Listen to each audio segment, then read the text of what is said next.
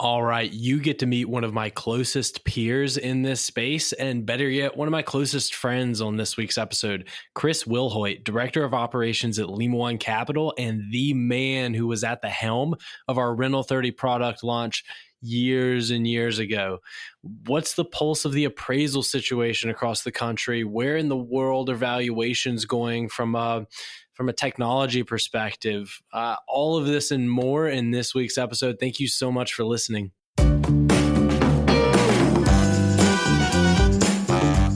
You're listening to the Real Estate of Things podcast. Welcome to the Real Estate of Things podcast. I'm your host, Dalton Elliott. I am joined today by Chris Wilhoit, Director of Operations at Lima One Capital. Chris, thank you for joining. Absolutely. Thank you for having me. For sure. So you and I go to really way back. I was a wee young little boy, just graduated from Furman, rocking the regalia today. You were one of the three people who actually interviewed me to come aboard. I think you refer to that day as the biggest mistake of your life, right? You said, let's bring this guy on, or maybe you were the third vote that just made the wise decision. I took the scale positive. Oh, you did? Yeah. Oh, yeah. Yeah. Where would we be without the real state of things? So. Oh, this is true. That's true. Good decision on you. You're wise. And just like you and I were catching up before this episode, yeah, I'm just going to ride your coattails. You're much smarter than me, so this is going to be easy. So I'm just going to do some learning here. Yeah, and you're going to do some teaching, and we're going to be good to go. Yeah, so just a little introduction about myself maybe to start with. I've been with the company since 2013, shortly after the kind of relocation from Atlanta to our Greenville offices. And when I joined, we were a very small, kind of startup-minded company of fewer than 10 people at that point in time. And since that time, I've held a bunch of roles in operations throughout the evolution of our operations team at Lima One, and helped spin off some of the groups, one of which Dalton is now the director of, and our sales groups over that period of time from 2013 to today. And then most notably in 2015, we saw a huge opportunity in the market for, call it ultra small balance. I like to call it mom and pop single family rental lending, because you had your B2Rs of the time, Colony American Finance, which has gone through several iterations of names, and other larger institutional minded lenders really looking for large aggregators of single family residential rental properties, of which there are only a couple, right? There are a handful of those types of large aggregators, which typically comprise, your kind of single borrower securitization market. And so we saw an opportunity where the majority of single family residential rental properties owned in this country are owned by mom and pop investors, smaller investors who own between 1 to 10 properties. That's, the vast majority of that, what comprises about 33% of the total real estate market held by investors. And that's that smaller group. And so it was really a segment that was completely missed by that focus on the large institutional investor. And so we started a program in 2015 with a lot of feedback from our current clients at the time who really had no access to permanent institutional grade capital for their single family residential investment properties, other than going to, smaller regional banks or trying to go agency financing. And there are issues going down each of those avenues. Agency financing really just isn't made for investors, and so you don't get the protections of, your LLCs and the different types of liability protection from the ownership and the vesting of the property, since Fannie Mae, requires that you vest in your personal name, and then regional banks are always going to tap you out at a certain point. And so that's where we really saw a huge potential for ultra small balance single family rental loans. And we started that in 2015. I helmed that particular department until 2020. Where we saw an opportunity to grow a little bit at Lima One, and took over director of operations, now under my purviews, consolidating all of our processing and our credit overlays for our different deal teams throughout the organization, along with technology initiatives.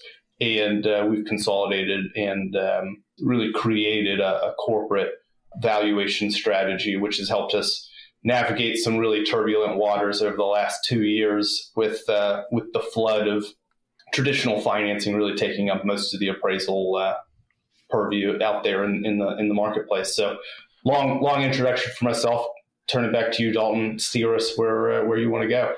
Yeah, no, good walk down memory lane, and you have quite the pedigree here. Yeah, when I got here, Rental 30 was like 2 months old, and yeah, learned a lot at the knee of Mr. Wilhoit. So it's been a fun ride. But you mentioned the valuations piece, and you're a secretive fella, so I know you won't give away anything crazy. But yeah, like COVID threw a wrench in everything. But one thing that you had and have just an incredible housing market.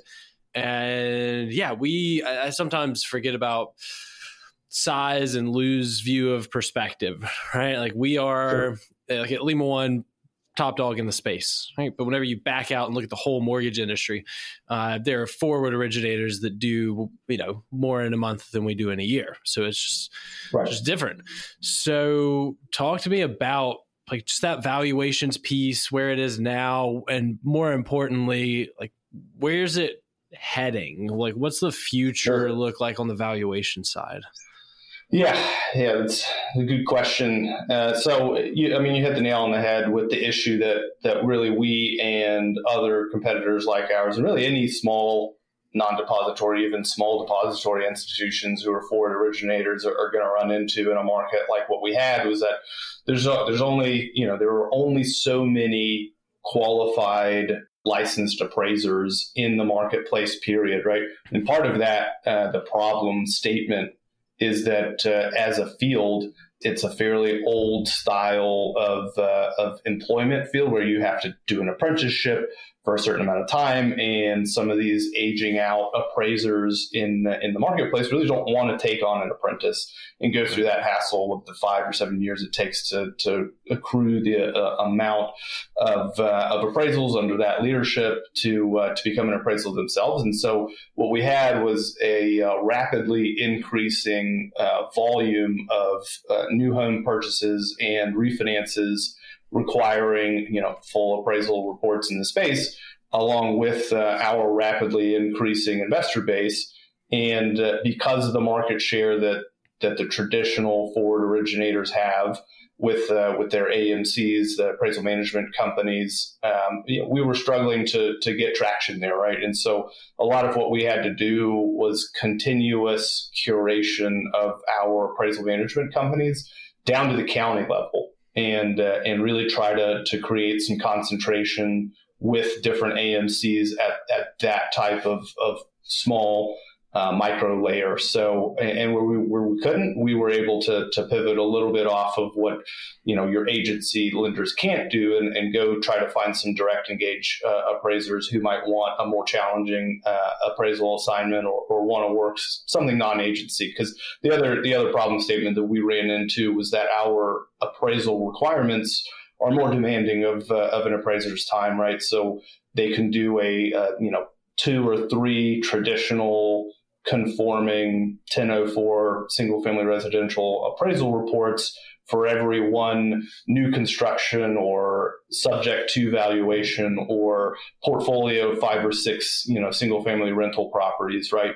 Where sometimes there's going to be access issues into those properties because they're tenanted, not by the owner, right? And so just run into all types of problems, and all of that comes together into just a problem statement. We have to pay more attention down to the market level of our coverage, and so our timing to really consolidate that appraisal department was actually perfect for us, because what we saw once we did consolidate and bring on some technology to help us to actually manage these huge networks of vendors down to that level was our turn times spiked, right? Like everybody else's in the market, completely unacceptable turn times for us at the 20-day range were pretty standard. And it's just, one of the hallmarks of the business purpose lending space is quick closings, right? And so that's one of the things that we weren't able to compete on anymore. And so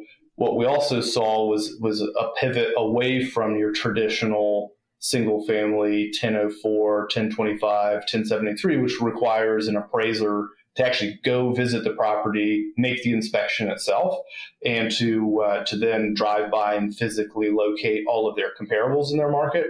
So there's been a pivot from that to what are traditionally called hybrid appraisal approaches, and they're not on a Fannie Mae form, and so typically not recognized by the agencies. But so these are kind of a product that's custom fit for a company like ours, where a third party other than the appraiser can make the inspection on the property, return that inspection report to the appraiser, who does their market research on the comps and does a traditional valuation on the sales approach for that property, but they don't have to go physically visit the property, right? And so you think about some markets where that's really difficult, right? LA, Atlanta, large geographies that, if you want to go visit all of your properties, it might take you a whole day, right? Just to inspect and physically go locate all these properties. Whereas you hire somebody else to do it, and you can sit and do the research and really increase your throughput as an appraiser. And so that's one of the things that we did, and really the business purpose lending space as a whole pivoted towards that. And then we also saw some interesting movement away from the traditional appraisal. And so I think Fannie Mae and some of the GSE agency really recognized the problem of a diminishing population of licensed appraisers within their markets. And for a long time, they created a patch where a lot of refinances and new home purchases didn't require appraisals at all. Or part of the evolution of that too was they also spent a lot of time creating a hybrid form of their own. And so Fannie Mae actually now has a hybrid form that they'll recognize, which isn't in broad use around non-agency lenders like ourselves, but hopefully that gets some traction, and the whole market can pivot towards that hybrid kind of concept over time. Yeah, so a lot going on driving the, I guess you could say, advances in the valuation space, but it seems like the chief driver is that you just have an aging appraiser population, and like you said, no real or at least the apprenticeship numbers aren't keeping up with the numbers of appraisers who are aging out, right? Yeah, that's part of it. And then too, you just, almost no market, right, or almost no supply demand chain can take a 200% year over year increase all of a sudden, right? And so that's part of the problem too. It's like you literally couldn't have projected that the volume would have been what it was over the last year and a half. And so even if you were to have projected that, is that a sustainable volume over duration that you really need to staff to as a, if you could conceptualize staffing a national appraiser, firm, would you have done that anyway, right? Because, even if it's 200% of volume based on the previous year, is that sustainable over a long enough duration? So really, I mean, that problem statement, I don't think would have been better even if we knew it was going to happen, because it wasn't going to always happen at 200% volume. So really, it's just part of it, I think, which is healthy, is that the real estate appraisal industry as a concept really hasn't been revisited probably since 2007, 2008 with Dodd-Frank, which required the AMCs and the different consolidation of the non-arm's length between a forward originator and the actual appraiser. And so since then, it really hasn't been a lot of shakeup there. And I think this is a healthy shakeup that's really caused by the stress of a supply and demand slope that they just couldn't keep up with, right? And it's created innovation. And innovation for us is good, because that means we can maintain the speed. And then it's also good for our investors because it decreases cost. Because an appraiser visiting all of these properties is expensive at their higher salary, right? And so it's much cheaper to send someone else, like a real estate agent or a broker, to those properties to make those inspections and return them. So I think it's a healthy amount of shakeup. there, and I hope that continues to gain traction, and specifically, Fannie Mae's hybrid form as that evolves and matures. Yeah, you mentioned faster and less expensive, and so that those are two legs of the triangle, and then you have quality as the other leg, right? On the faster, cheaper, quality side of it. So, sure. Just asking, right? You mentioned faster, cheaper. Does quality suffer? Yeah, where's the quality piece fit in? I think it can, right? So if you paint a very broad brush on the industry and you just are on the entire market, right? The U.S. market, which is not a homogenous market by any means, right?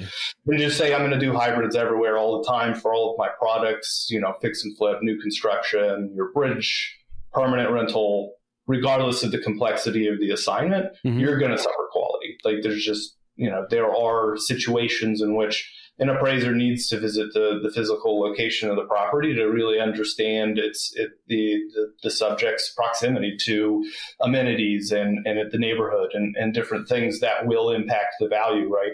And so understanding the complexity of the assignment is a really crucial element to making sure that you don't lose quality while adopting something like a hybrid approach or a more innovative approach where it's going to be cheaper, faster, and they're not going to visit the physical property, right? So anytime you're doing, new construction, I think it's typically a good idea to at least have that appraiser do drive-by. Some more complex rehab project, where they're going to scrape to the foundation and rebuild. Always a good idea to have a physical inspection by the appraiser to make sure that they're understanding the theoretical subject to value of the property. But, your median value single-family residential rental properties, for the most part, I think it's a good approach that increases the throughput, decreases turn times, and allows us to get those valuations back quickly. Because, meanwhile, apart from just a desire to move quickly, that really has been a linchpin of the business purpose lending space for so many years. Now it's really important to move quickly because rates are moving extremely quickly, right? It is an incredibly volatile interest rate environment. And so our ability to, project that interest rate movement is basically, it's not in our hands at this point, right? So the Fed is moving interest rates several times already this year. They will be again several more times this year. And we just don't know what that kind of volatility is going to look like. You've got, other international issues and concerns that are also putting pressure on that. And so, ability to execute quickly is paramount to our investors to make sure that the rate we quote them, at the date of their application is as close as possible to the rate we can close under. So yeah, that's fair. So walk with me down the future lane. 5 years from now, are you able to put a finger on the pulse of what valuations look like in this space, in the BPL space? Yeah, only in our space. So I would say, and really only for Lima One Capital. So I would, I'd like to take that concept of a hybrid and move it further along specifically for Lima One Capital so that we can create a concept of a hybrid that really doesn't require third-party engagement from third-party appraisers. And that's where I think the industry is moving. So without giving away too much of the secret sauce here, I think moving wholesale away from our reliance on third-party appraisers is really where we need to go as a company to ensure that we can have the quality evaluation that we want with the turn times that we need, and we're controlling the cost for our clients. So a couple of things that over the last couple of years have really allowed that to happen, right? So you've got an increasing quality of national data available, aggregated at your fingertips, right, all the time. So you've got all the same public data in most markets that any local appraiser and MLS data that any local appraiser would be using at the click of a button, right? And so that's really what allows you to move away from relying on a third-party appraiser in their local market who has subscription to their MLS and no one else has that, right? So, typically if you're, you work in Georgia as a licensed appraiser, there's no reason for you to have other MLS, right? Outside of your local market. Whereas today you can subscribe and get, basically 97% coverage over the US and get most MLS and public data. And so, that plus, just understanding our marketplace and using the data we've aggregated through our originations and time allows us to project that in the future, we're going to move away from relying on third-party appraisers like that. Yeah, what you're saying reminds me of the conversation I had with Gary Beasley, like CEO of Roofstock, brilliant human. And I picked his brain, I don't know what it was, 30 minutes, an hour after we finished recording the podcast, and just diving into the valuation side and what they're doing at Roofstock to, a similar pathway that we and others in the space are following. I really like asking questions. Like, you can't just look at the data and go, all right, is it in a good school district? That's right. Very different from being, is it literally across the street from the great school in the school district? Power lines, like all these things that he's like, yeah, you just don't need to, in a lot of places, you don't need to actually send somebody out there to answer those questions. Like, it's so like the data piece is, it becomes, what do you want? Like what is going to change the value at all, have any impact on it? Where can we find that data source? Plug it in. Here's how we feel about, yes, no, to what degree. And, then you have your model for valuation. So it's, that's probably the most oversimplified rundown that one could possibly give. But again, I'm a simple boy. You're the mad scientist over here, Chris. So you mentioned, good.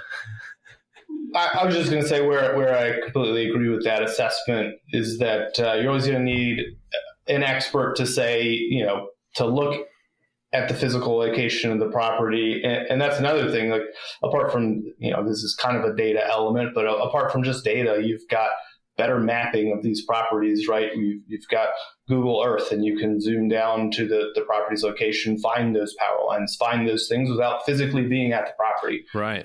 You can, if you do still want an inspection on the property because your risk appetite says that these properties in these markets still probably need a physical inspection by a third party, there are great apps and services that can return that kind of inspection of that property for you, geotagged with the dates, and you can walk people through the actual photos of their property. And so, you can get pretty secure that you're getting a full view of that property without ever having to physically be anywhere near it.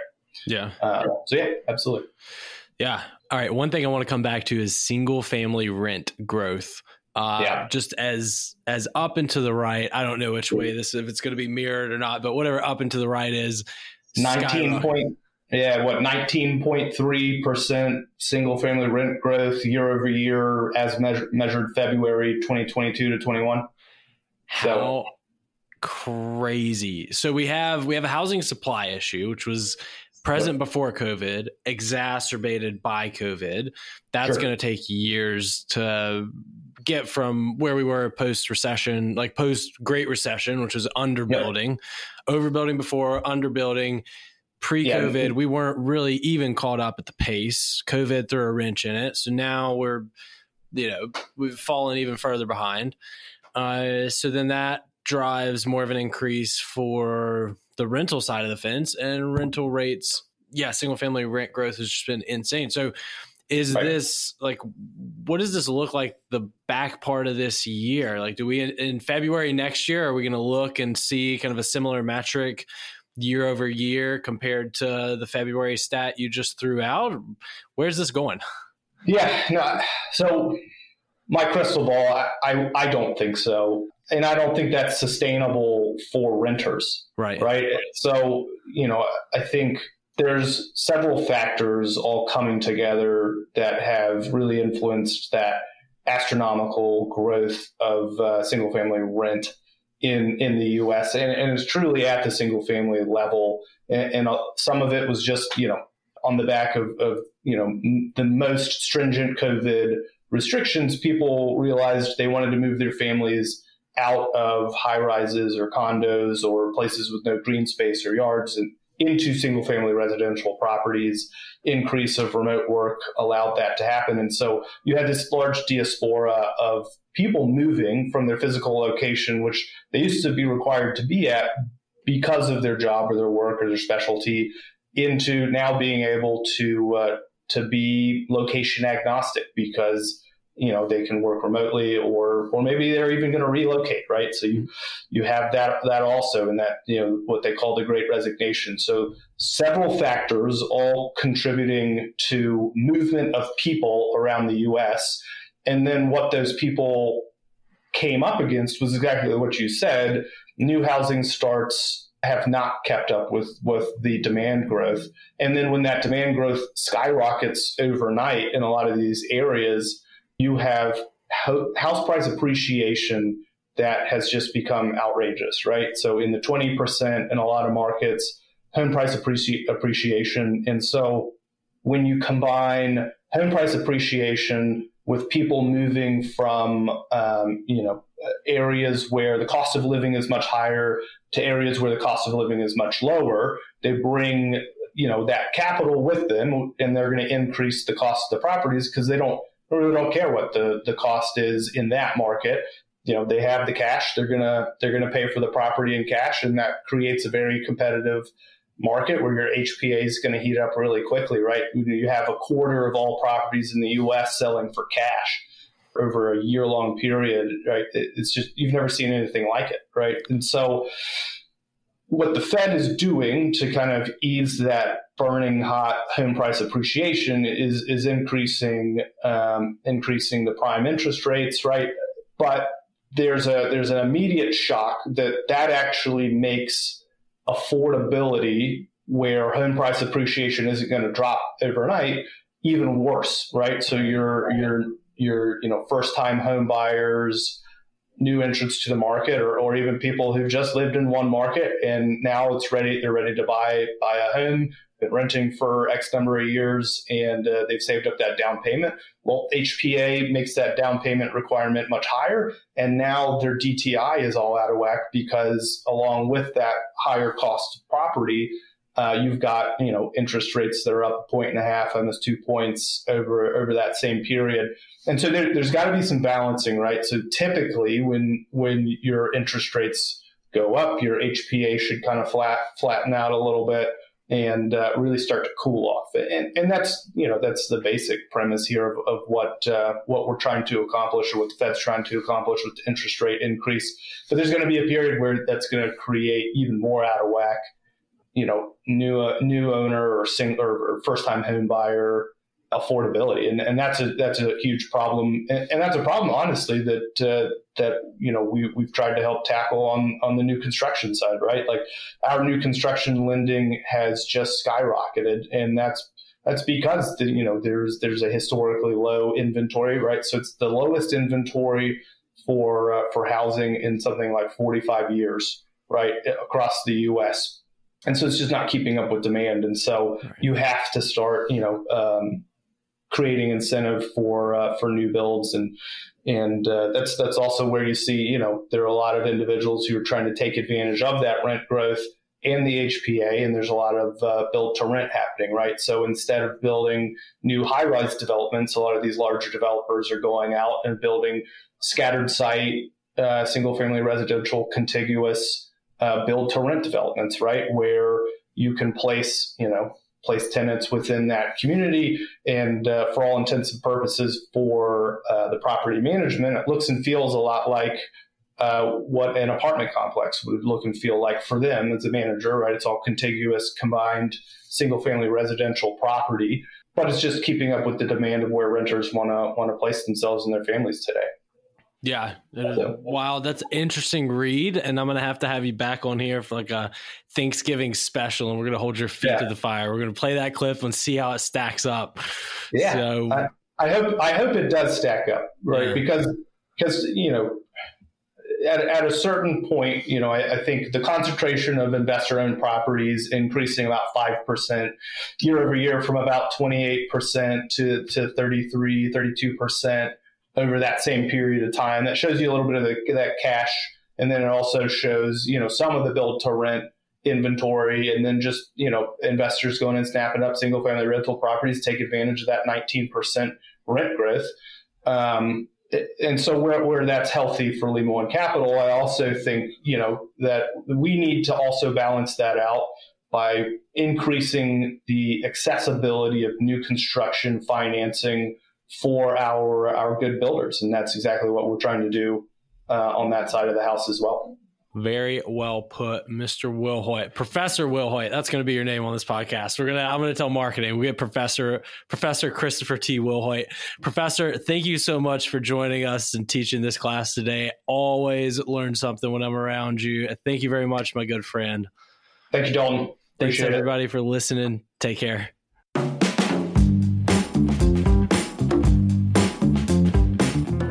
Are you a real estate investor looking for the right lender that can finance all your deals and help you scale? Lima One Capital has the best suite of loan products in the industry, bar none. Whether that's fix and flips, fix and holds, building new construction, or buying rental properties, they have incredible financing solutions for it all. A reliable, common sense lender is one of the most important parts of your investment team, and that's exactly what you get with Lima One. Let Lima One Capital show you how they've helped thousands of real estate investors scale and increase their wealth. Check out limaone.com or call 800-259-0595 to speak with a consultant in preparation for your next project. Thank you for joining us today on the Real Estate of Things podcast. Subscribe and tune in weekly for new content from the industry's best while we continue to unpack the nuances of this dynamic market. Follow us across social media for additional insights and analysis on the topics covered in each episode. And remember to rate, review, and share the show.